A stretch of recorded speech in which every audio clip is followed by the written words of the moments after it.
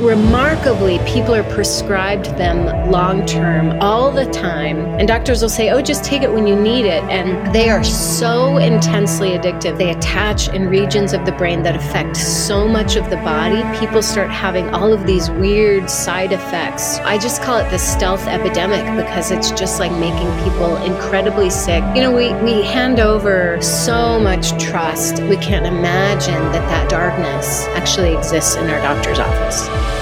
Welcome to the Melanie Avalon Biohacking Podcast, where we meet the world's top experts to explore the secrets of health, mindset, longevity, and so much more. Are you ready to take charge of your existence and biohack your life? This show is for you. Please keep in mind, we're not dispensing medical advice and are not responsible for any outcomes you may experience from implementing the tactics lying herein. Are you ready? Let's do this. Welcome back to the Melanie Avalon Biohacking Podcast. Okay, friends, today's episode is such a powerful conversation. It's intense, it's emotional, and it's about an issue I honestly had no idea about, and I'm kind of mind blown that this isn't more well known. People are so overwhelmingly aware of the opioid epidemic, but nobody's talking about benzos. And like I talk about in the episode, I especially didn't realize it because I personally don't have any issues with benzos. When they get prescribed to me, I don't really take them. And then I just take them on one-off occasions when I think they might benefit me, like on flights or for photo shoots. So yes, for all my professional photo shoots, I probably have a Valium in my system. And I just had no idea about how much these are overprescribed and how they can honestly just wreck people's lives. And Melissa's story is so haunting, so beautiful. I cannot recommend her book enough. It's engrossing and enriching. As a memoir, it has the entertainment factor coupled with the profound things that you will learn about what is happening in our society. I cannot applaud Melissa enough for the work that she's doing, and I really look forward to continuing to follow her journey, as well as how this continues to manifest in culture. I'd love to hear from you guys, your own experiences. Feel free to reach out. The show notes will have a full transcript for this. Those will be at melanieavalon.com/bloodorangenight. And by the way, yes, after this, I did read the bonus chapter. Totally worth it. So I definitely recommend getting that. There will be 2 episode giveaways for this episode. One will be in my Facebook group, IF Biohackers, Intermittent Fasting plus Real Foods plus Life. Comment something you learned or something that resonated with you, and I bet there will be a lot, on the pinned post to enter to win something that I love. And then check out my Instagram, find the Friday announcement post, and again, comment there to enter to win something that I love. If you are enjoying the show, the honestly best, easiest way to support it is if you can take a brief moment and subscribe and write a brief review on Apple Podcasts. It helps so much more than most people realize. So thank you so much in advance for that. I hope everybody's new year is off to a sparkling start. I have so many projects this year I am so excited about. So friends, get excited because very fun things are coming. I have a very exciting announcement, friends. I have officially launched a TikTok channel. I've been on Instagram for a while, but it is time for TikTok. And with the channel, I'm going to be posting daily, very high quality, awesome biohacking content, tips and tricks, things from my life. And I really want to bring the glam to biohacking because I feel like biohacking can be very male-centric or focused on a certain type of person. And I just want to break that stereotype and bring all the sparkles. So please join me there. My handle is Melanie Avalon Official. Please let me know what you'd like to see from me, what you think of the content. I do feel pretty shy about it, so please join me so that we can be friends and just go on the most epic biohacking adventure. Okay, friends, Spirulina update. It is still coming. I know it's been taking a while. It's just because I want to make the most ideal Spirulina tablets on the market, ones that are tested for purity and potency and to be free of all pesticides and just the highest quality. So we've got that Spirulina source. It tastes awesome. The issue we're experiencing is that in order to make it into tablets, it requires another ingredient. If you are currently taking Spirulina tablets and they say they are one ingredient, they are not one ingredient. There is something in there that is helping to keep that structure. So we're trying to figure out which route to go with this. It's really fun because I keep trying different samples. I think I know which one I like the most, but we'll see which one I end up picking. Either way, I really love the taste of our spirulina. It doesn't taste fishy or algae-y, and I really experience the benefits. So stay tuned for that. In the meantime, you can get my other Avalon X supplements at avalonx.us. Friends, have you jumped on the serapeptase bandwagon yet? That's what I launched with, and to this day, it continues to be my most favorite supplement ever. It's a proteolytic enzyme created by the Japanese silkworm. When you take it in the fasted state, it actually breaks down non-living problematic proteins in your body, so it can help address an array of issues. Like I said, it will clear your sinuses, calm inflammation. It may help reduce cholesterol. Studies have shown it can break down amyloid plaque. It can help alleviate pain, and so much more. I take it daily. It is one of the most important supplements in my arsenal. This is the new year. Start it off right. Get some serapeptase. You can get 10% off with the coupon code MelanieAvalon, as well as a 20% off code when you text Avalon X to 877-861-8318. That's Avalon X to 877-861-8318. Those codes will also work with my fantastic partner, MD Logic Health. For that, go to melanieavalon.com/MDLogic. And of course, all of my supplements I formulated to be the very best on the market. They're tested multiple times for heavy metals and mold. They're free of all common allergens as well as problematic fillers, which goes back to that whole spirulina formulation issue I was talking about. They come in glass bottles to help prevent leaching of plastics into ourselves and the environment, and we even use the minimal amount of stickiness required for the labels to help with our environmental impact. To get these fantastic products, go to avalonx.us and definitely get on my email list so that you don't miss the spirulina launch special. For that, go to avalonx.us/email list. Another resource for you guys. If you struggle with food sensitivities like I do, you have got to get my app Food Sense Guide. It's a comprehensive catalog of over 300 foods for 11 potentially problematic compounds. These include things you may be reacting to, like gluten, lectins, FODMAPs, histamine, oxalates, sulfites, thiols, whether or not something is a nightshade, and so much more. It even includes autoimmune paleo AIP status. You can learn about the compounds, create your own list to share and print, and finally take charge of your food sensitivities. It is a top Apple app, often in the top 10 for the Apple food and drinks charts. And friends, get it now because I'm going to be updating it to a subscription basis soon, so you definitely want to get grandfathered in for life at one super low price. With the subscriptions, by the way, I'm going to be implementing some pretty cool features, so I need to do subscriptions to help support that. So like I said, get it now before we change to subscriptions. You can get it at melanieavalon.com/foodsenseguide. And one more thing before we jump in. Did you know there are over 1,000 compounds found in conventional skincare and makeup in the US that have been banned in Europe due to their toxicity? If you are using conventional skincare and makeup, you are directly putting into your bloodstream toxic compounds, including obesogens, which can literally cause your body to store and gain weight. So if your diet's not working, you might want to think about what's happening with your skincare and makeup, as well as carcinogens linked to cancer. I'm not making this up, and just endocrine disruptors in general, which mess with our hormones. Thankfully, there's an easy solution to this. There's a company called Beauty Counter, and they were founded on a mission to change this. Every single ingredient is extensively tested to be safe for your skin, so you can truly feel good about what you put on, and their products really work. I am obsessed with their overnight resurfacing peel, their vitamin C serum. They have shampoo and conditioner, skincare lines for every skin type, and incredible makeup. It's so amazing that Tina Fey actually wore all Beauty Counter makeup when she hosted the Golden Globes.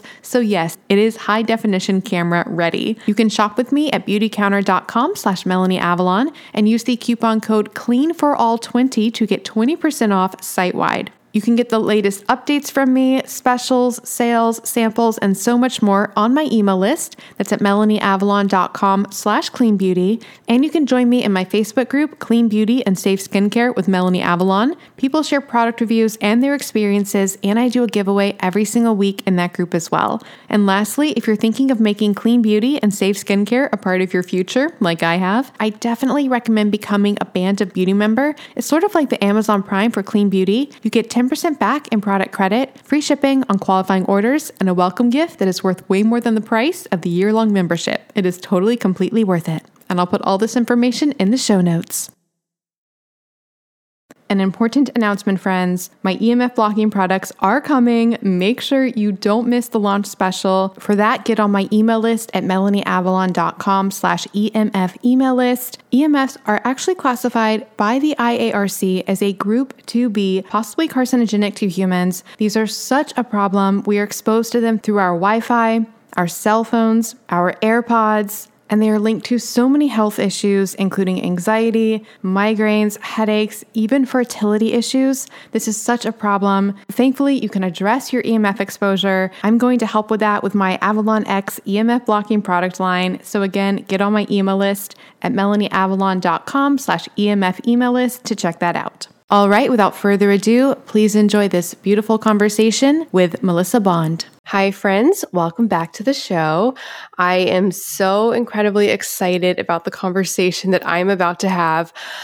I've just been looking forward to this for so long, ever since reading this incredible book. So here is the backstory on today's conversation.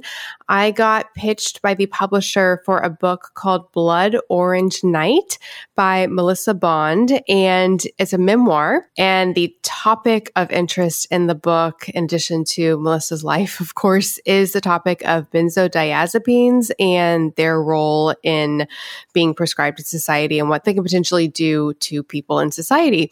So I realized, well, it just looked completely riveting and fascinating. And I realized that I didn't really know anything about that topic. And I'm sure we'll talk about this in today's show, but I feel like people talk more and more about the opioid crisis, but people aren't really talking about benzos. And I know I'll probably talk about this in the interview as well. I mean, I've had a very casual relationship with benzos. Like I've been prescribed Xanax and Valium for, I think after like surgeries or something, and didn't really take them, or would take them when I say casually, like I would take them as like just a helper for like a photo shoot or something. So I didn't have much awareness surrounding all of this. So I was completely excited to read the book.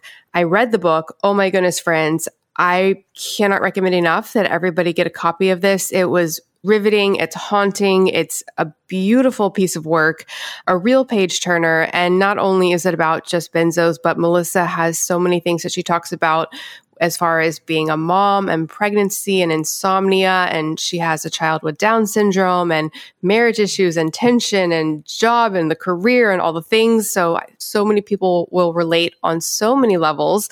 So I can't recommend it enough for that. And then on top of that, and I know this is getting a long intro, but on top of that, after reading it, I actually had a conversation with a friend who I had no idea experienced something really, really, really similar to Melissa. It just made me realize how pervasive I think this is, and I just had no idea. So Melissa, thank you so much for all that you're doing. Thank you for your beautiful book and the awareness that you're driving, and thank you so much for being here. Oh my gosh, that was a fantastic intro.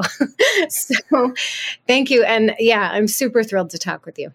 I've been looking forward to this for so long, and I have so many questions and so many directions that I want to go. But, well, it's funny. So the first question that I usually ask every guest is tell listeners a little bit about their personal story, but that sort of is the topic of today's episode. I'm curious, when did you decide to write this book? What made you decide to write it, and what were you hoping to accomplish in writing it? Oh my gosh. So it's always such a great question because, it wasn't a fun thing to write. It was a cathartic thing to write because it's about the most vulnerable, kind of awful time of my life. But I'd been a writer. I'm one of those people that I've heard the term writing isn't a vocation, it's a condition. And I feel like I have that condition. I've been a writer since, I was a little kid. My mom has this joke that I would pull back the sheets on my mattress and I would write on the mattress. So it became from very early on, like this way that I sort of kept in touch with the things that were the deepest and most meaningful things inside of me. And so I've been a poet and a journalist and really love fiction, but was like, why would I ever write a memoir? There's so many other things that are more interesting to write about. But then like my life just hit this, the personal, I joke about it being my personal Fukushima, kind of referencing the like earthquake and the tidal wave and then the nuclear meltdown in Fukushima. And so, and those three things I sort of say are like the birth of my son with Down syndrome, insomnia with my second, and then the benzo crisis, me being prescribed them, not knowing anything, like you were saying, and getting what I called like a punitive addiction. It wasn't an addiction of craving. It was something that like I was taking per my doctor's prescriptions. And then all of a sudden my body's falling apart. So after, I am getting to answer your question. No, I love it.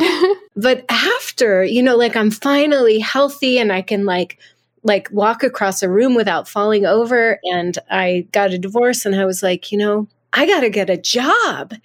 And the magazine industry had imploded. And I just kept feeling like I have got to write this story. Like this is the most horrific thing. And all the doctors that I had talked with had really not known anything. And I thought there have got to be thousands, if not hundreds of thousands of people that are going through something similar. And if I don't write about it, because I was looking to see if there were any books, and there were a few like really small or self-published, but I thought if I can help one person not go through the kind of suffering I went through, then it will be worth it. And, and it was also cathartic because I was like, what just happened? Like I just was brought to my knees in a way that I think happens maybe once in everyone's lifetime. And when you are there, it's incredible to think that you can ever get back up. So in answer to your question, I was just impelled to write it. And I had no job. Like I had divorced. I was living in a friend's house with my 2 kids, no job, and was like, well, I'll start a Kickstarter and I'll live on a shoestring and fund the writing of this book. And that's what I did. And it worked. That is incredible. Well, to the comment about helping one person, I know you have at least helped one person because I mentioned my friend. It was crazy. I didn't realize that like I said, that he had gone through a really similar situation as you, because I ended up telling him all about your book and what had happened with you. And he was like, oh, that's what happened with me. And that's what I was prescribed. And what's crazy is when I was talking to him, it's when and I'm sure we'll talk more about this, but it's when he was trying to, was he actually on Ativan? Might be Ativan, but he's been on it for years, and like 10 years, I think. And he'll every now and then try to go off and instead will turn to alcohol. And it's just a complete wreck. It's a wreck. So I was literally on the phone with him being like, you can't just go off. I was like, you have to take the pill. Like, I was like, don't drink the drink, take the pill, and we'll find somebody who can help you titrate off, correctly. So I had no idea that this whole world existed and was happening to people, and people aren't talking about it. Like I said, there's so many TV shows right now about the opioid crisis, but I don't see anything about benzodiazepines. I mean, do you? No, I mean, it's getting better. This all happened to me back in 2010. And back then there was like no discussion whatsoever, even though like almost all of the overdoses that you would like hear about in the media, like Philip Seymour Hoffman and Prince and even like Whitney Houston, all of them in toxicology reports have benzos in there, and so there's a lot of overdose rates are just rising exponentially with like kind of polydrug using, because people don't realize that it's like, and for your listeners, so benzodiazepines, like it's a big, it took me forever to like get that word down, but it's like. Right before this, I was like, benzodiazepine. It's such a long word. But they're in a family of drugs called sedative hypnotics. And they're like, everybody jokes about like Xanax, the chill pill, and I would see these like Pinterest, pictures of like this happy, it's the original Mama's Little Helper, like of this 50s mom. And it would say like Xanax and coffee, breakfast of champions. So everybody thinks that they're really like not a big deal. And I think part of that, like what I call that is sort of our cultural lexicon around drugs, because we'll sort of joke about, oh, I'm taking my chill pill, I'm going to take it when I go on an airplane flight. But remarkably, people are prescribed them long term all the time. And doctors will say, oh, just take it when you need it. And they are so intensely addictive. In 2020, the FDA finally was like, okay, let's put a black box warning on them saying these suckers are addictive within the course of a couple of weeks. And when they say addictive, what they mean is you will have such severe withdrawals when you go off. You could either die, you can have a fatal seizure, or you can go psychotic, or you just feel like you've been hit by a bus and like you want to just cry and roll up into a ball and have someone take you out. Like the withdrawals are extremely severe. And I think, Melanie, like my take on why there's not as much in the news about it, and I talk about this in my book, opioids are like this fire in the house. Like people, you take them and it's very immediate. They overdose and they stop breathing. And it's it depresses the respiration. Benzos are super stealth because they attach in regions of the brain that affect so much of the body. People start having all of these weird side effects, and they think like, oh my gosh, I think I have multiple sclerosis, or I have like some weird GI issue. And so they start going to all these other doctors, and their anxiety, either if they haven't had anxiety shows up, or it increases, insomnia increases. But it's this kind of stealth because you don't realize it's connected with the medication. And so people end up like getting other medications from doctors to treat the effects of the benzos. And so I think, I just call it the stealth epidemic because it's just like hovering, making people incredibly sick and or disabled, and they don't realize it's the drugs. Oh my goodness. Okay. So many things from that. One thing I was thinking about was, this is kind of morbid, but I don't know where I came across this, but it was something about how if there was like a zombie apocalypse or if something happened where people no longer had access to society and medication and stuff. Sorry, this is so morbid, but it was like who would die first by not having access to their medication. And it was saying that people who need insulin would die first. But it made me think about how I don't think anybody realizes this with benzos that can die. I'm sure that would be somewhere in that list of people who would die. Totally. You would die in the apocalypse.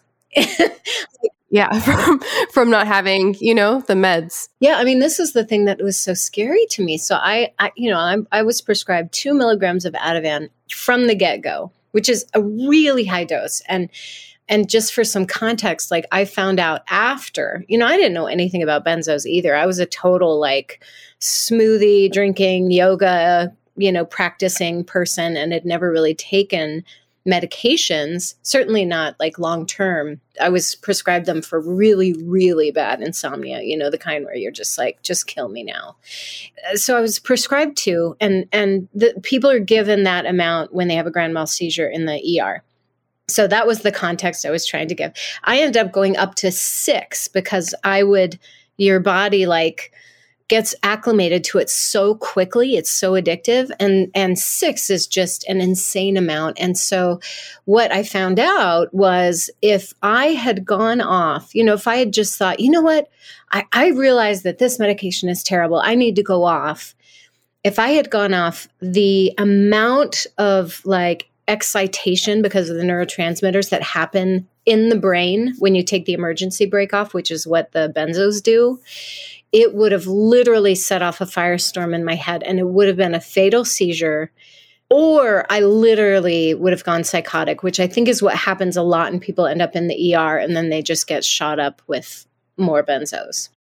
Do you think, and I know neither of us are doctors, because like I mentioned this in my intro, and you mentioned it, talking about how people in culture, like Xanax and Valium, have this very, like people take it as like a chill pill. And literally that's how I've been. Like when I've been prescribed it, I don't know if I ever actually would take it for what I needed it, what it was prescribed for, like for the surgery or whatever. I literally just kept it in the cabinet. And then It really helps me with photo shoots. Well, I guess my question is, do you think some people with their brain chemistry, it becomes more of an issue, or is it about the amount of times you do it? Or because I don't feel any withdrawal from it if I take like one. Oh, yeah. Yeah. I think I'm not anti-medication at all. I mean, I think it's a really powerful drug, and it's great for very, very acute, like, usages. And by that, I mean, if you really absolutely, if there's something for which you're going to be super anxious, like either a photo shoot, or some people get super anxious going on the plane and you're just going to use it once, or, a surgery or something like that. It is so powerful. That thing takes your system down, because it's one of the great inhibitory drugs. So it, like, everything in your brain, like, just chills you out.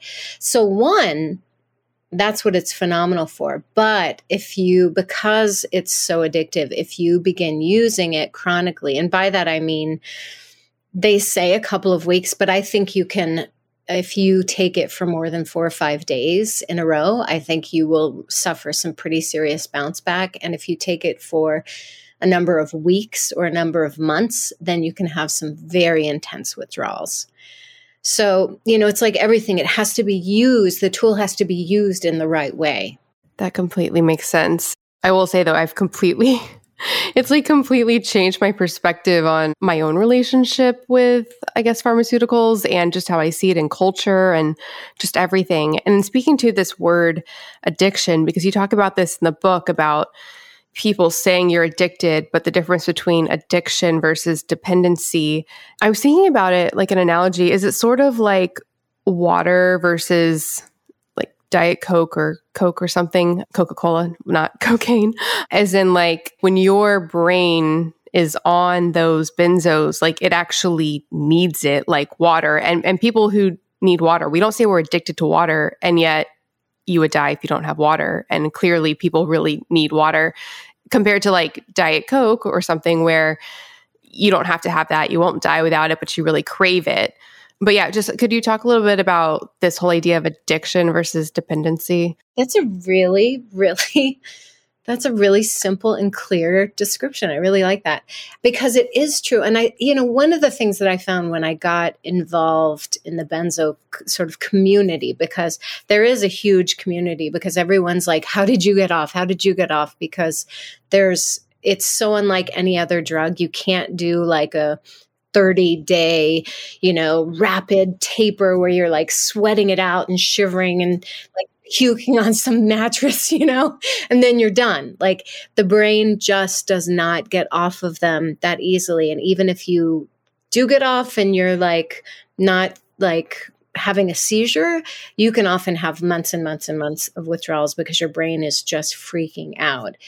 So when I got involved, I noticed that like there was a huge backlash against any kind of language talking about addiction. While I think that is a really salient point, because there's so much shame that's associated still in our culture with addiction, which, now they're using the term substance use disorder, which I think is much kinder and gentler.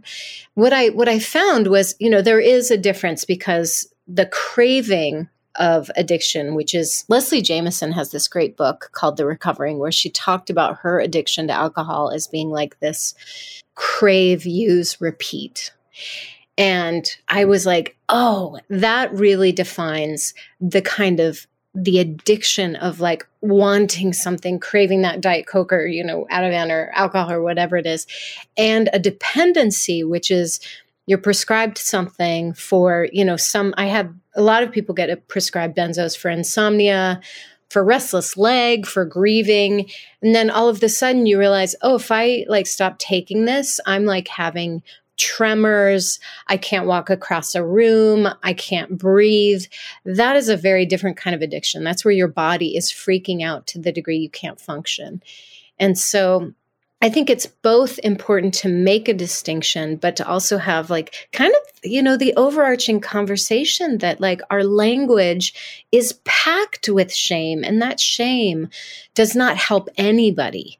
And substance use disorder is a real thing. Like it's a response to pain, and people try to numb out or, have various reasons that they're doing it. But that also is, people need help and compassion in that arena as well. I love what you talk about that with the role of shame in culture. You talk about the ABC segment that you were supposed to have and what happened with that. And then you had a whole conversation about basically how drugs are presented in culture. And, the news likes to focus on things like heroin and stuff because that makes us feel safe, which I thought was so interesting. Could you tell listeners a little bit about your experience with ABC? And I have a follow-up question I'm super curious about, but first, just what happened with that? Oh my gosh, it was wild. So ABC News with Diane Sawyer contacted me because they'd found my blogs. Like I was just blogging about my experience, and and I was in the middle of it. So I was really mad. I was really pissed just at the system. It just felt so unfair. And the fact that I was like, wait a minute. So my doctor gave me these drugs to help with insomnia after my second pregnancy. And now like my body is falling apart and I can like barely function and they don't know how to get me off. And so I'm writing about this and I'm furious. ABC contacts me. They're like, hey, would you be willing to like tell your story, the most vulnerable story? And at first they were actually like, will you do a video diary of yourself going off the last 5 milligrams? And I was like, no. Anguish is not like TV worthy. People just look really sad. So they come and, it's a different producer. It's this guy who's like chewing his nails and he's like drinking Diet Cokes, like one after the other. And so they film for 2 full days. And they also film this guy who's in the book, his name's Dr. James, but he was my addictionologist, this big 7-foot tall guy. He was huge and he helped me get off. And so they interviewed him, I think to make sure like, is she just some crazy, like somebody that is, craving and using, and he gave them kind of the legitimacy of talking about benzos in the medical field. And they're supposed to film it. And it's right before the Olympics in 2014. And so I sit down, I've got like my popcorn, I'm like texting all of my friends. I'm like, we're ready to go. Here we go. Okay. There's like a story about Katy Perry and some Chinese, like all opera that's doing the song Roar. And we're texting back and forth and then they don't air it.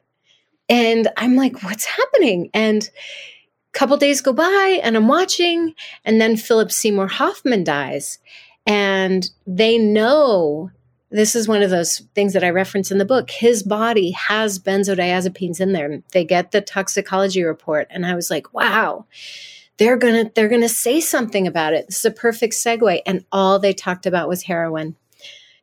They had, and they're like the images, like you've got the needle and then you've got the powder and then you've got like the tape, cordoning off the hotel room that he died in. And I was like, wow, we just love the heroin glamour because it's not in our, at least most of us, it's not in our medicine cabinets. It's not like our safe medicine. It's like that street kind of darkness. And we can't imagine that darkness actually exists in our doctor's office.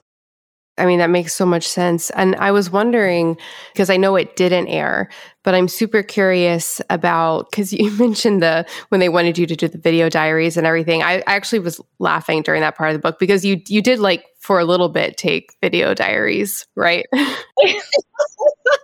Well, they were like, we need some kind of visual, And so we do like night videos of yourself having insomnia. And so I was like, yeah, what's exciting about watching somebody not sleep? Like, I kept thinking about Paranormal Activity. Exactly. And then my husband at the time was like, I'm not going to be in this thing. So I'm like trying to like position the camera so it like only gets his leg, it was ridiculous. Hi, friends. Do you want to come hang out with me and Dave Asprey and so many other guests I've had on the show? You simply must come to the 10th Annual Biohacking Conference, May 30th through June 1st in Dallas, Texas. And of course, I have a massive discount code for you guys. I went last year to the one in Orlando, and it was one of the most fun times of my entire life. I met and got to hang out with so many guests that I've had on the show. I met so many of you guys. And of course, there's lots of Danger coffee and Dave Asprey approved meals and Dry Farm wines. And that's just the social aspect. The conference itself is mind-blowing. They have this incredible expo where they have all the biohacking supplements, all the biohacking things. You can learn about them, try samples, meet the creators and founders. If you haven't tried a lot of biohacking things, it's a great chance to actually try them out in person. Things like brain tap, infrared sauna, hyperbaric oxygen chambers, and so much more. There are so many incredible speakers as well. You can hear talks from people I've had on the show like Paul Saladino, Dr. Daniel Amen, Dr. Sarah Gottfried, Dr. Mercola, Dr. Annika Becca, and that is just a few of them. I seriously had the time of my life last year, and I would love to hang out with you guys. And you can get 35% off tickets. Just go to melanieavalon.com/biohackingconference and use the coupon code BCMelanie to get 35% off your tickets. That's melanieavalon.com/biohackingconference with the code BCMelanie to get 35% off your tickets. This code can be used for general admission or for VIP access. Seating is limited. They do sell out. They sold out last year, so get your ticket now. And if you come, definitely let me know because I want to meet you. So hopefully see you guys in Dallas. melanieavalon.com/biohackingconference with coupon code BCMelanie. Get your tickets now. I'll see you guys there. It's so funny. My question about it though is, so say it had aired, because you talk about how they did try to make it more dramatic. Do you think that would help or hurt? Say the media took benzos and ran with it. Do you think it would be beneficial if they really did up the drama to make it more, aware? I think it probably would have done both. There's not really a way for me to know without knowing how they were going to contextualize it, because one of the things that I talk about is like, I'm not going to be like, I didn't want to just be this like, mama's little helper, like primetime pity sandwich kind of thing. Like I wanted to really illustrate that this is pervasive and deadly and it can happen to anyone. So there's part of me that feels like, well, every little drop is another drop in the bucket of awareness. So even if they dramatize it, they're at least talking about benzos and that there's a real danger. But at the same time, it was not at all the ideal. Like what we're doing now is deep diving into it. And like Diane Sawyer and ABC at that point, they were doing like 1.5 to 2 minute segments. So you just cannot get the real information. So I think it maybe would have been like a half of a drop in a bucket, if anything. Could you tell listeners briefly the journey that led to the actual benzo? Because the initial things you got prescribed was like Ambien, right? Yeah. Yeah. So I had the occasional night of insomnia throughout my life, or like a couple of hours of not sleeping or even a half a night of not sleeping, but nothing really, really devastating. And it was bizarre. So I'd had my son, and then 6 months later I got pregnant again, which my body was just like, no. And what I realize now is, I'd also been working as a magazine editor, and it was during the recession. So we had a recession, the magazine folded. I found out I was pregnant, and I had a 6-month-old with Down syndrome. And so there were all of these like major life events that happened. Oh, and no small thing, my marriage was a disaster. So I was super, just like every part of my identity, like this new motherhood and my identity as a writer was suddenly kind of evaporated. And I was like, oh, I'm like the CEO of the household and I don't even know how to change a diaper. Like, I don't know how is this going to work? And upon reflection, like the stress of that probably caused the insomnia, but it was so severe. Like I woke up, and they know like physiologically that my adrenals, which are they secrete your stress hormones, they were secreting really high levels of cortisol at like 9 p.m. But this we found out way later. And so the stress hormone, which is the like, go, go, go, you've got to run. So a tiger is chasing you, was coming out at 9 o'clock at night.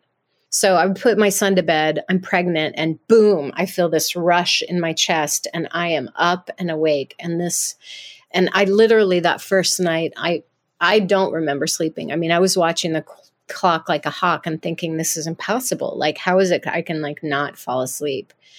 And that went on for day after week after week, maybe getting 1 or 2 hours of sleep a night.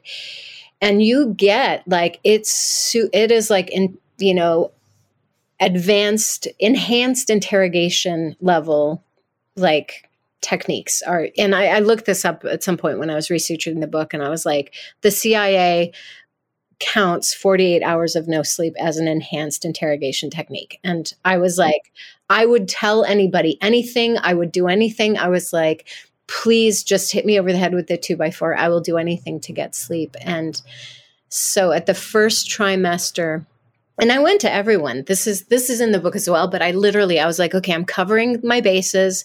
I'm going to go to a GP. I'm going to go to a sleep specialist. I'll do the like Western version. I'm going to go see a shaman. I'm going to go see a naturopath.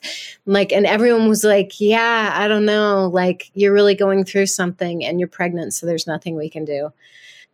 So they finally gave me, like you said, Ambien, because that was deemed at that time safe after the first trimester. And I cold turkeyed that when my daughter was born, and that cold turkey was not good for the brain.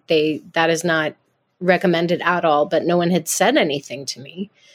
And then 3 months later, I went in to see who I call Dr. Amazing in the book, who ended up prescribing the Ativan. And that was the beginning.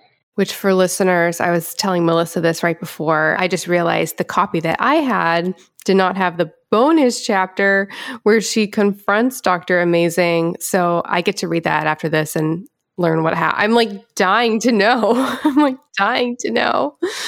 When did they add that? Did you release the book without the chapter and then you added it? Yeah, okay. So we released the book in 2022 and it went great. And then for the paperback, they, a couple of months ahead of time, they were like, we write an additional chapter. And, at first we were thinking like, oh, is it going to be like, how's my life now? Like, am I stable? And can I keep a full-time job? And, like, am I normal? Or do I still have like really severe impacts, neurologically? And I was like, yeah, I could do that, but that's only so interesting so far. And to a certain degree, like, yes, it's great to know that like I've regained my health and my brain has recalibrated, but I was like, what is the one thing that is left unfinished? And I realized that whenever I would tell people the story, or, I would see friends, they were like, does Dr. Amazing know? Like, did you ever tell him? And I thought, oh my gosh, like this guy still practices medicine in my town. And do I have the guts to go into his office with my book and say, hey, you impacted my life in such an extreme way. I wrote a book about it. I'd like you to read it, and I'd like us to talk about it. And I was like, oh my gosh, I don't even know if I was so scared, which is weird in some ways, but it was so like, there was so much PTSD in me about the experience. But I thought, this guy's still practicing medicine. And if I have the guts to tell him, at least he will know. And he can maybe deny it, or, you never know what's going to happen. So I decided to actually do that and then just write about whatever happened. Oh my goodness. What a teaser. I'm like dying right now to know. I'm wondering if it went the way I recently confronted. It wasn't a doctor, but I confronted a pharmacist about, I was pretty sure that the medication I was being prescribed for my thyroid was like off because I'd been on it for so long. And I will tie this back into the topic of conversation, but I told him I felt like it was off and could he test it? He's like, we do our testing. This is right. He's like, you probably just need to change your dose. And I was like, I don't think so. So then I went and did my own testing myself, and it was It was wrong. He was like, you can test it yourself, but it's going to cost this much and blah, blah, blah, blah, blah. And I was like, okay. So then I left and I did it myself. You actually did it. Yeah, with the lab that he said to do it with. And it was not as expensive as he said it would be. And then I came back in. I was so scared. And I imagine this probably was how you felt going in, because I went back in with my paperwork of showing that it was off. And I was so scared. And he completely talked down to me again and told me that he was basically like, I think we just need to change your dose. I was like, we need to change my dose? Oh my gosh. And you've got the lab results right in front of you. Yeah, it was crazy. I mean, it was actually a really beneficial experience because it just made me realize how much you really have to just take agency with your health and your relationship with doctors. And there are wonderful doctors out there and wonderful pharmacists, but there's also people who are not wonderful. And you really just have to take agency. And that's what you did with your journey. So that's why I'm just, so grateful for everything that you're doing. Oh, and that's a huge topic because, we hand over so much trust and we really sort of give ourselves over to these experts, that are have taken the Hippocratic Oath and we think are doing everything in our best interests. But there are so many factors that go into a doctor or a pharmacist being a really good practitioner. One of them is their continuing education because there's so many medications that come out. One of them is their own hubris, like they're thinking that they really know everything and not ever having the humility of saying like, this patient is telling me something's not working. Let me look into that. And then also just the impacts of the pharmaceutical industry and the insurance industry and the human element. There are so many things that create cracks in our healthcare system that I think doing what you did is so important, being an advocate for yourself, taking agency, asking the questions, and not putting them on a pedestal because they are human and they know a lot, but they don't know everything. I could not agree more. And what makes it further complicated is like when you first meet Dr. Amazing in the book, like he seems like he really, really gets what's going on. It's not always black and white in that it's obvious or not as to whether a practitioner is making the right decisions with your healthcare. It's just so confusing for people. And there's so much that we're like, this happened to me just the other day. This is crazy. So, and you read this in the original, the first version, the hardback of Blood Orange Night, we end up finding that I have what's called a PFO. It's just a hole in my heart between the atria and the ventricle. I ended up having 2 strokes, and a lot of people have these. I went to see a cardiologist, a new cardiologist recently, because my old one left, because I have to take blood thinners as part of, they tried to patch the hole, went through the whole surgery and it didn't work. And so I go to see this cardiologist and she's like, oh, I think you need to be on statins. A lot of people are on statins probably out there. And I was like, I think you're wrong. And she's like, oh no, you're this cholesterol needs to be at this level. And so I went back and talked with another doctor friend of mine and, did a bunch of research. And I was like, you know what? Now I do a ton of research. I'd always been a big researcher, but what I realize is when you're really, really sick, you kind of hand over a lot more of your agency over because you're so sick. But, at this point, I was like, I felt so great about my decision. I was like, guess what? You're crazy. I am not taking statins for the life of me because my blood work is phenomenal. But anyway, that's kind of a side note, but it stuff like that happens all the time. And I think if we don't have that agency, we can end up taking something that can cause us much greater harm than we would ever imagine. I could not agree more. So did you take the hole in your heart part out of the paperback? No, that's in there. It's it's called Metaphor of the Holes. I think it's the chapter. Oh, okay. So because you were saying the hardback copy, I was thinking it was just in the hardback copy, but it's in both. No, it's in both. Yeah. Okay. Did you make any edits for the paperback? Yeah, no edits at all. Just added the final chapter, the big, the big confrontation. I know that I get to read after this. I'm so excited. Where are you now with your dosage? So the timing of us recording this is really interesting because I've been at 5 milligrams of Valium. That's what I was able to get down to.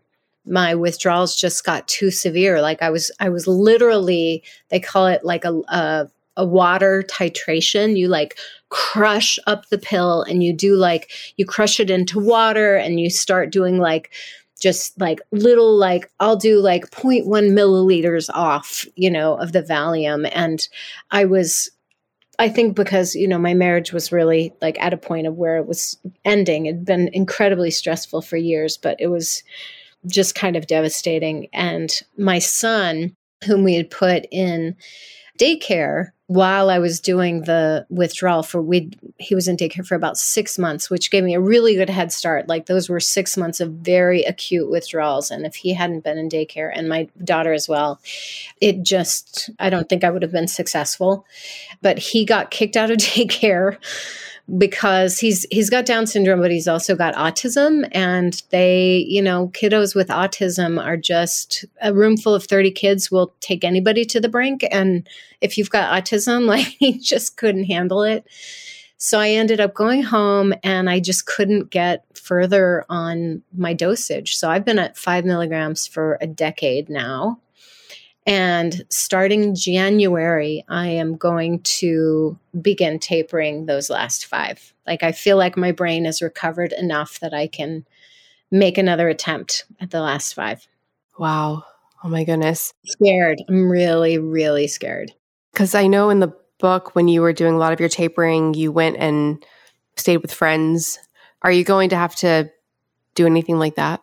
I mean, the reason I did that, there were a couple of reasons. And it was such a good recommendation. I had this guy that was a social worker and a Tibetan Lama, of all things, recommend that I stay with friends. And it was basically, he said, this is going to be the worst thing you've ever gone through. This is like so far and above any other kind of withdrawal in terms of the duration and the severity.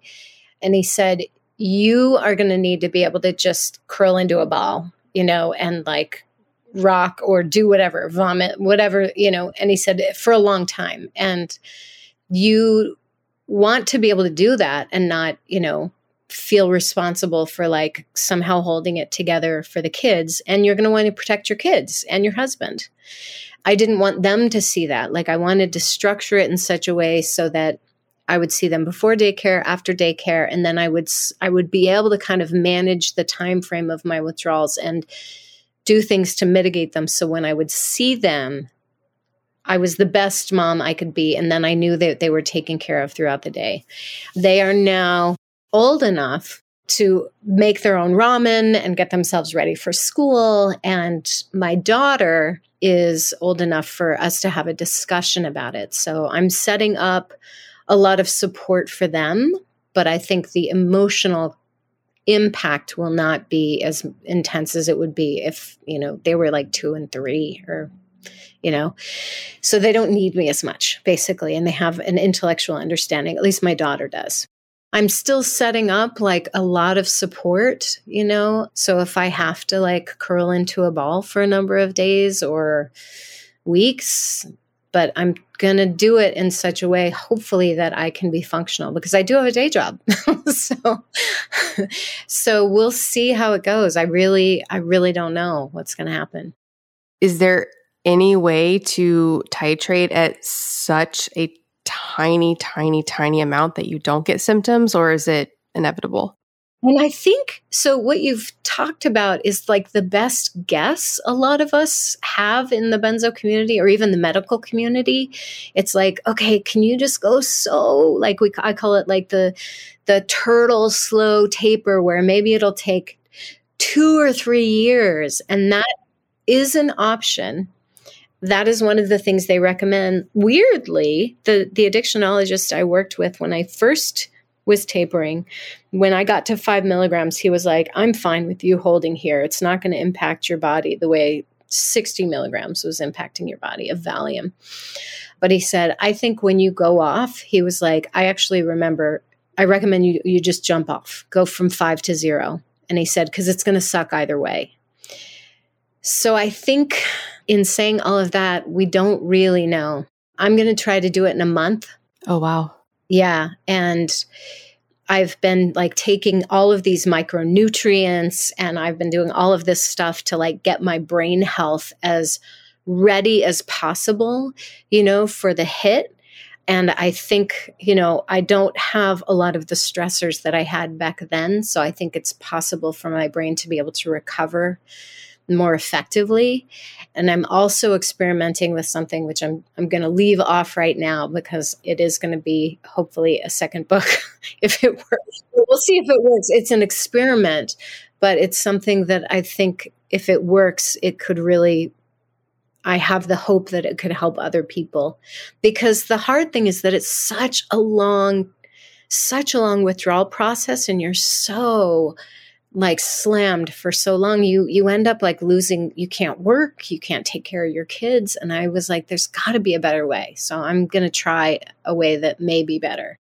I want to give you all the biohacking things. Yes, please give me all the I haven't specifically researched them with benzos specifically, but there are so many things in this biohacking sphere for the brain.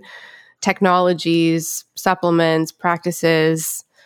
I bet a lot of them could probably help. Well, we'll have to talk. I mean, I've been working with the ones I know, but it's such a huge field. I would love to tap into your brain there. I keep going back to that story about my friend, but it was shocking because he had never told anybody, I don't think, except for his wife, about all of this. And she, I don't think she quite understands all of it. And so when he told me about it, I was like, oh my goodness. I was like, you don't understand. I literally just read a book about what you're going through. Like exactly.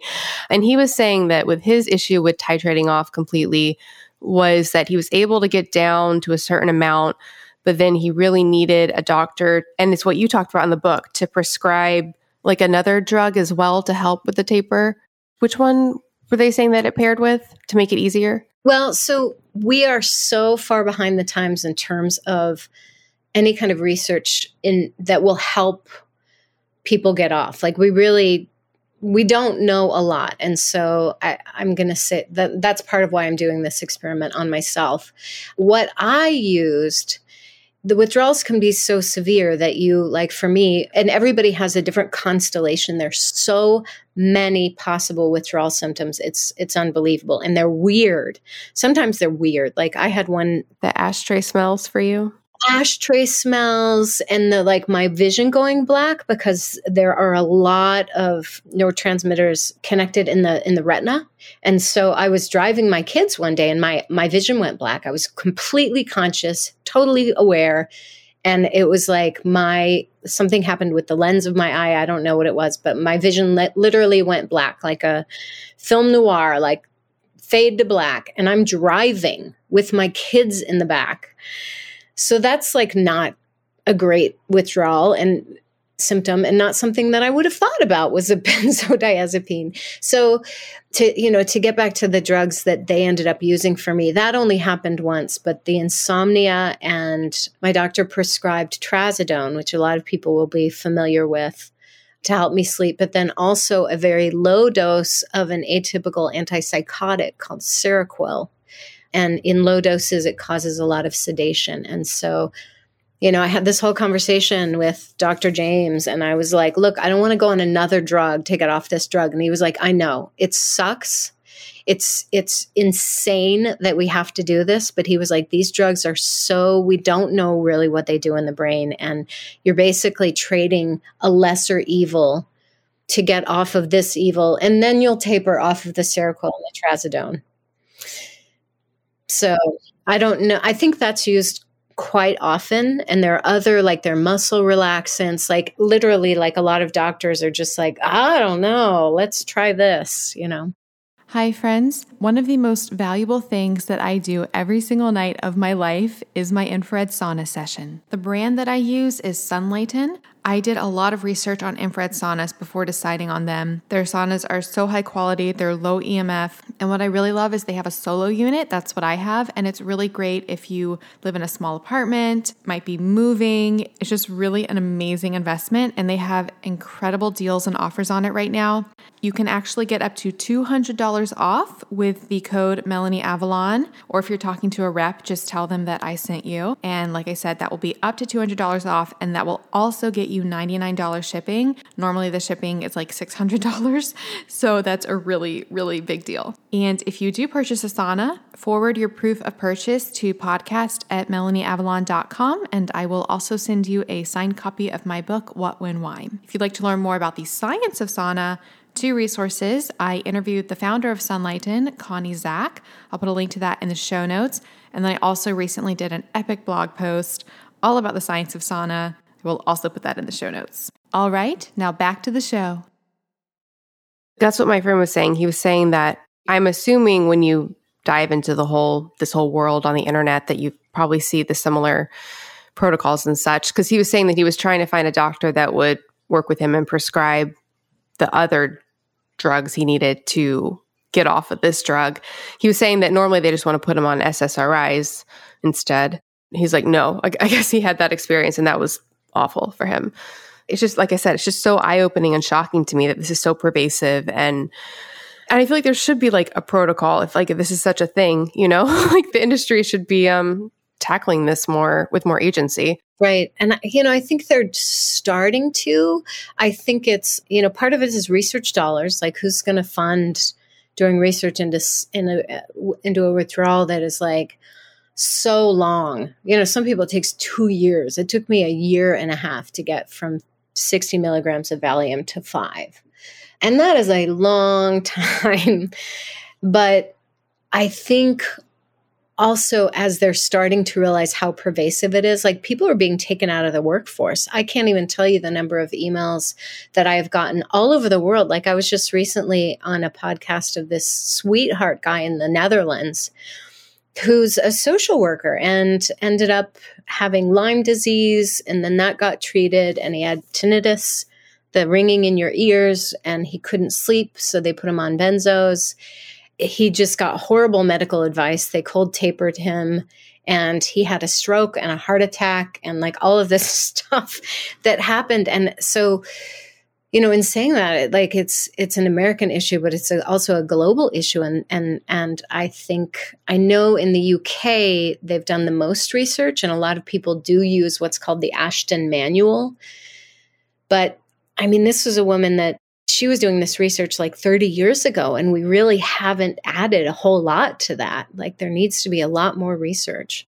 It'd be crazy if they created a drug that helped you get off of other drugs, but then that marketing would probably shoot themselves in the foot because if they're like, we're making this drug so that you cannot take this other drug, it would have to be a completely different pharmaceutical company that made that one. If they're making the original one. Right. It's kind of like methadone, like, oh, you can take this and this is like state sponsored, but you're still addicted to that. Like, this is what's so crazy, Melanie. It's like, this is a total tangent, but you said I could tangent. Oh, I love tangents. So back when I was, when I was being a journalist, I got this great assignment to interview this guy who was this beautiful violinist, but he was a homeless guy, but no, not a violinist, a cellist.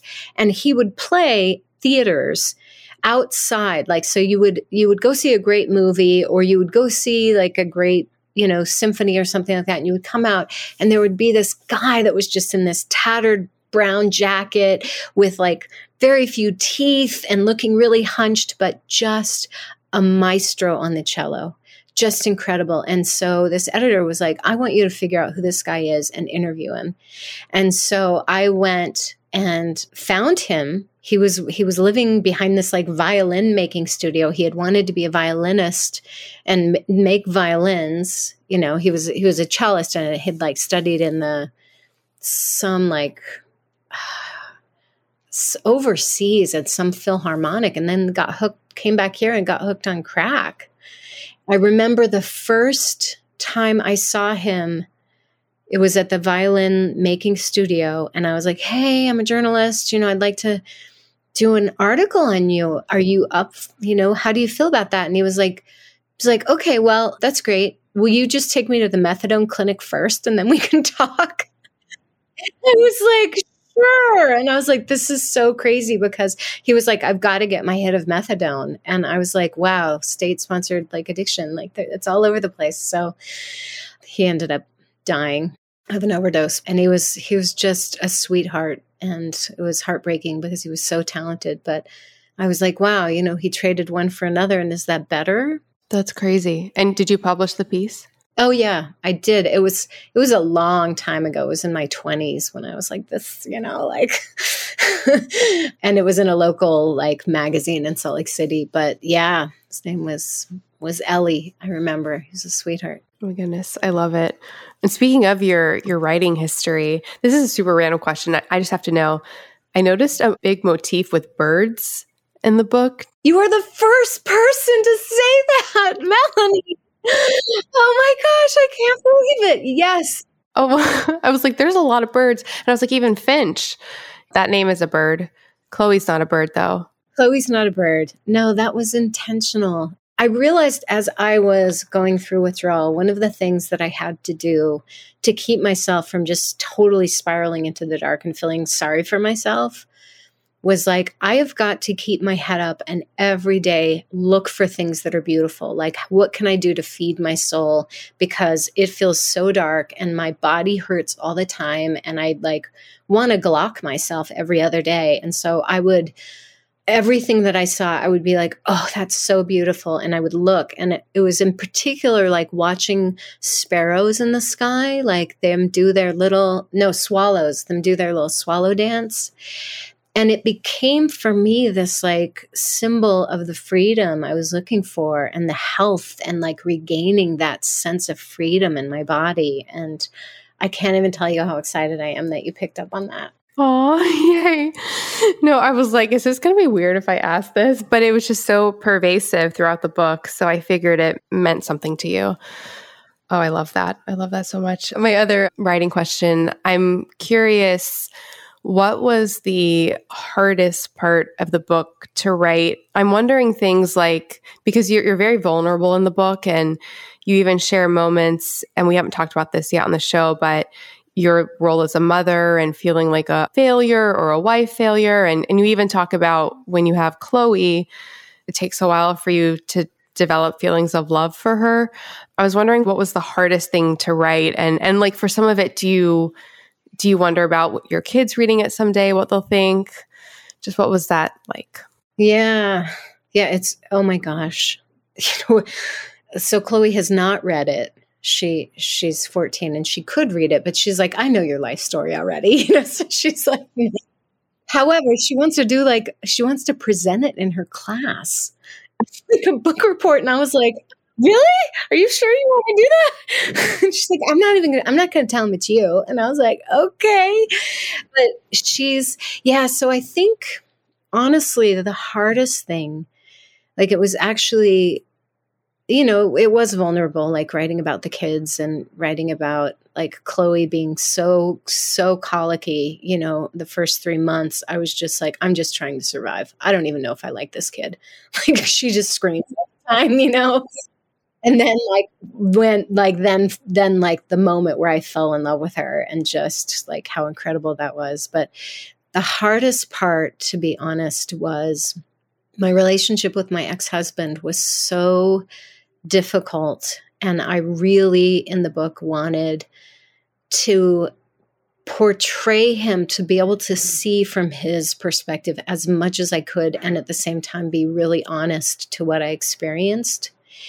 And so I thought through it over and over again, like, am I viewing it from somebody who, like from the outside, he's watching this woman that he married suddenly turn into a complete wreck and not have anything really that either of us could point to. Like I would describe it as like, okay, you get cancer. There's like their test results. You can say, okay, here's the offending tumor. Here's the x-ray that shows it. Here are the tests we have to do.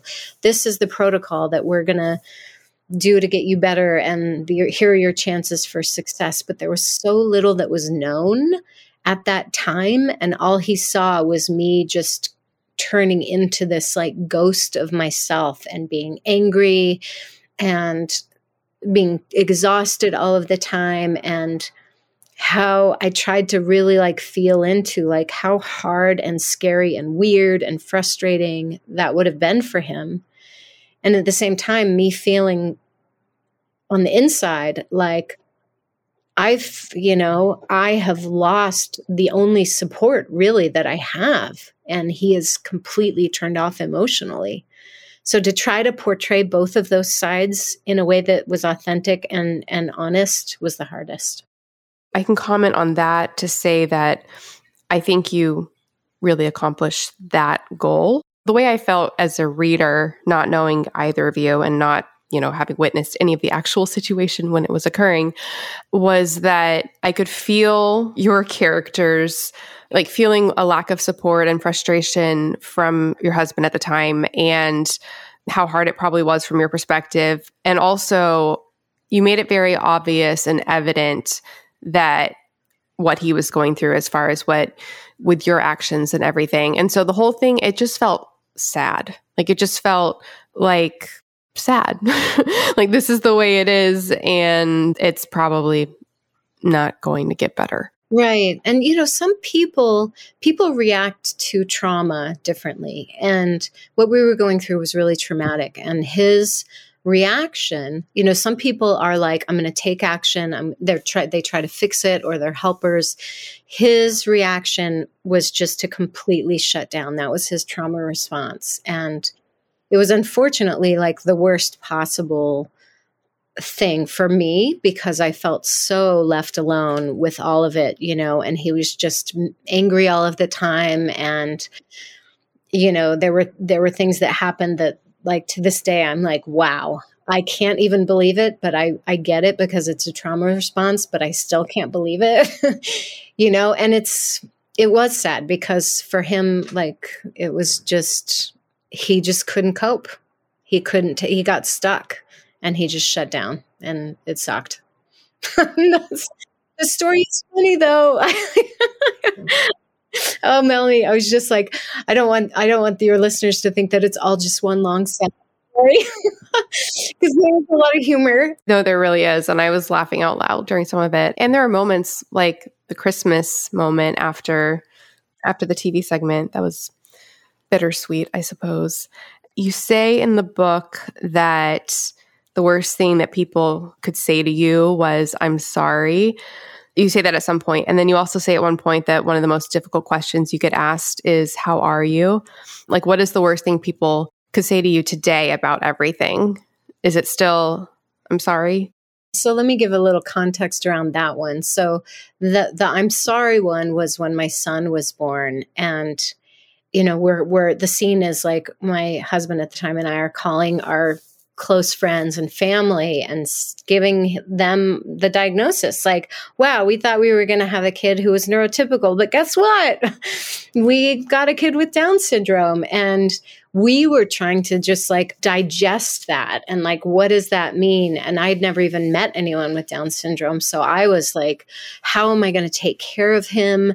What is his prognosis? How functional is he going to be? What does this mean for our lives? And I had a friend that was like, I'm really sorry. And it felt like this, I'm sorry meant like my son was broken. And in that moment, I was so in love with him. I mean, I feel it in my heart as I'm talking about it. I was so in love with him. It did not matter to me what diagnosis he had. I was like, I would do everything for him. And to feel that comment as though he was broken was like, broke my heart. So that's the context around that one. And then the, how are you? What that speaks to me is like a level of like authenticity that is either present or not, because we'll oftentimes like say, oh, how are you doing?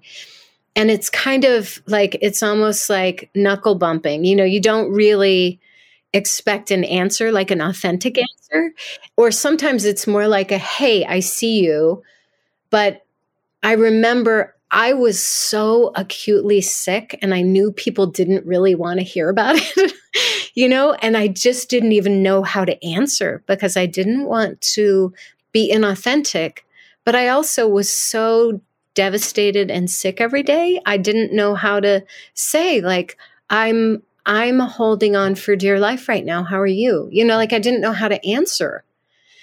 So now that I'm healthy, I realize it's just one of our cultural things, but I think it gave me a really acute awareness of, the fact that we never know what people are really going through in their lives, and the presence that we have with people is really important. And even those small questions, to like, how present can I be when I ask those questions that are just like these social throwaways, I love that. And I've actually, since reading that, when people ask me that, it's made me reframe it, because I'm like, oh. And it's like, how do you answer it? Because like you said, it sort of is, on the one hand, just an acknowledgement. Like people don't really expect an answer, authentic answer. And sometimes you don't want to, provide all of that. It's a really fascinating question that we ask each other, for sure. Yeah. And I try to, like, every day, like when people ask me that, like I try to give an authentic, but like not an overshare. I'll be like, wow, I think, like, and I'll just really get in my body. I'll be like, well, I just had a half a cup of coffee, so I'm feeling really jacked right now. Something like that. Friends, you guys know I love wine. Do you love wine? I've done a lot of research on wine, and I truly believe there are a myriad of health benefits. The longest lived populations drink wine. The polyphenols have a ton of potential health benefits, activating anti-aging sirtuins, potentially supporting our immunity, maybe even encouraging weight loss. Yep, it's actually not alcohol that makes people gain weight, it's what they eat when they drink. But if you want all of the benefits of wine, the type of wine you're drinking is key. Conventional wine in the US is often full of toxins. We're talking things like pesticides, mold, and additives, dyes, colorizers, artificial flavors. Have you even seen some wine that says vegan? That's because conventional wine isn't even necessarily vegan because of the additives. I am obsessed with a company called Dry Farm Wines. They're not a wine producer, but rather a wine investigator. They go all throughout Europe and they find the wineries practicing organic practices, and then they test those wines to make sure the wines are, wait for it, low alcohol, low sugar, free of toxins, free of mold, and truly supportive of your health. I'm obsessed with Dry Farm Wines. One of the most fun things for me as a wine lover is you get mixed boxes of wine, and it introduces you to varietals from all over the world. The wines taste amazing, and you can say goodbye to hangovers. If you think you can't drink wine, you've got to try Dry Farm Wines. I am obsessed. You can get a bottle for a penny. Yes, a penny. Just go to dryfarmwines.com/MelanieAvalon and use the coupon code MelanieAvalon to claim your penny bottle. That's dryfarmwines.com/MelanieAvalon. All right, now back to the show. I love it. I like saying, if I'm not doing well, I like saying I'm surviving, because I feel like that kind of captures everything without saying too much and without being like melodramatic sounding. Yeah. And everybody gets that too. Like, oh yeah, I feel you. Is there anything else that you wanted to touch on from the book? I mean, there's just so much there. I can't recommend enough that listeners read it. Oh, thank you. Yeah, I mean, I think one of the things that I wanted to say is that, like, yeah, it's a book about drugs. It's a book about relationships, and parenting and marriage and, addiction and dependency and language. But I think more than anything for me, what it feels like is it's a book about one. We all have those times in our lives when it's a real turning point, when you are devastated by something. It's some kind of trauma, whether it's an illness or a loss or, grieving or, who knows, a tragedy of some kind. And we don't know if we can pick ourselves back up again. And I kept thinking about the book in that way. Like, it's both for me a way to, like, move education out there about benzodiazepines in particular. But in general, it is about this life we have, that the Buddha has said it is a life of suffering. And the more we sort of cling to that, or cling to trying to not have it be suffering, the more we suffer. And so for me, it was an exploration of like, wow, I made it through that. How did I do that? And how do other people do that? Like, when we are brought to our knees, what happens inside of us that helps us pick ourselves back up again? So that's kind of what I learned through the whole thing. It's just the power of the human spirit. If you could wave a magic wand and not have gone through all of that, would you choose that? You have such good questions. I can only answer this in retrospect. I don't think I've ever said this out loud. I don't think I would change it. Part of it is because I am healthy, but part of it is because it was such a dark night of the soul, and so much has changed for me as a result of that. I think because I confronted it, like I was full frontal. I was like, I am not losing this. I am going to get off these things if it kills me. And that process built a muscle in me I didn't know I had. And for that, I'm grateful. One last question. While you were going through that, did you think someday I'll be grateful for this? Or were you just like, I got to get out of this? I did not have any idea. No, I was literally crawling through the mud every day. And I would ask myself, I was like, wow, why am I working so hard? But there was just something in me that would not let go. But I didn't know if I would even make it. So there was no sense of future. There was just I've got to crawl through each day. And then tomorrow I'm going to crawl through each day. Well, I'm so glad you kept crawling. Me too. I'm so glad you're here now. And I don't want to say I'm excited for you. How do I feel about your upcoming journey of titrating again? Well, I'm going to say, for me, if we discover something, I'm working with this functional medicine and addiction doctor, if we discover something that really will change and help people get off without suffering so intently, I'm really doing it for that. Because I could do a 5-year micro taper. And I feel scared a little bit, but I also feel I don't know. I have a lot of resources right now, and I'm going into it consciously and by choice. So it's not going to be fun for sure, but I'm not fighting for my life this time. Well, I think I am excited for you then. Yes, let's be excited. Awesome. Well, Melissa, thank you so much. This has been so incredible. Yeah, just from the moment I started reading your book, I was so excited to talk to you about all of this. And I can't thank you enough for what you're doing, sharing all of this and raising awareness and being so vulnerable and open. And you're changing so many lives that I'm sure you'll never see. So just thank you from the bottom of my heart. And how can people best get your book, follow your work, all of the things? Oh, so all of the things. So getting my book is really easy. I mean, you can go to your local bookstore, you can go to Amazon. It's mostly everywhere unless it's a really small bookstore somewhere. The Audible edition, I'm gonna toot my own horn here. The Audible edition, the New York Times picked it as one of their favorites for 2022. And to me, this is it was really meaningful to me because I fought to be the person to read it. Oh yeah. They wouldn't let me narrate mine. So yeah, they were I first said, hey, can I really want to narrate my own book. And they were like, oh, that's so sweet. No, we have professionals. We're going to do that. And I was like, no, really. I really think that it's the right thing for me to narrate it.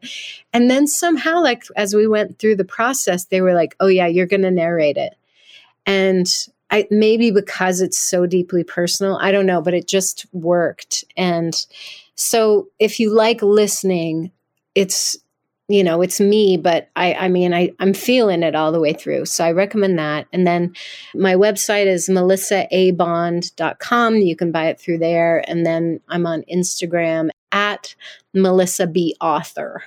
So those are all of my big handles. Awesome. I'm glad you brought up the Audible because I did want to comment on that because I listened to the Audible and I love it when authors narrate their own book. And you did a fantastic job. Thank you. I can't believe we didn't let you do it.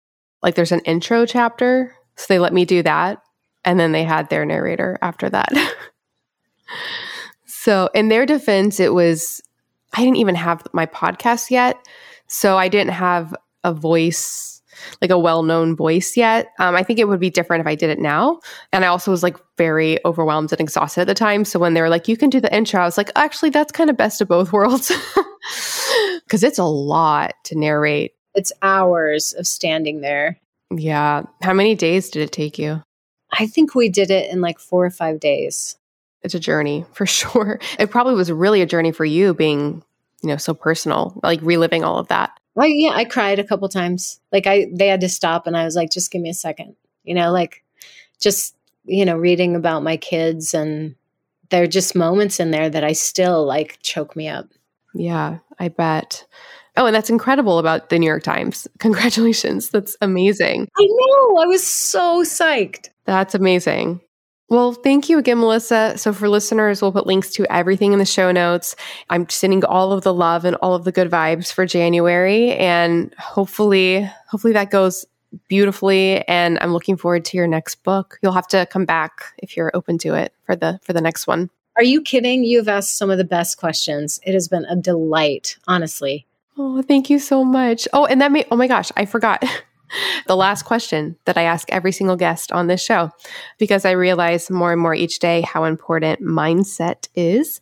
So what is something that you're grateful for? I mean, it's funny. I have the gratitude practice at night where I go through what I'm grateful for as I'm falling asleep. But right now, I'm grateful for you.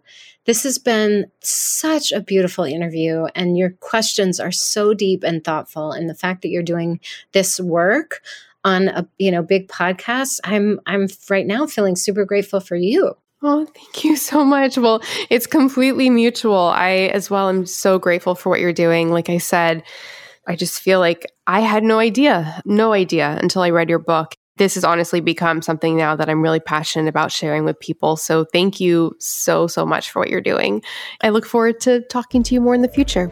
Absolutely. Thanks, Melissa. Bye. Bye. Thank you so much for listening to the Melanie Avalon Biohacking Podcast. For more information, you can check out my book, What When Wine?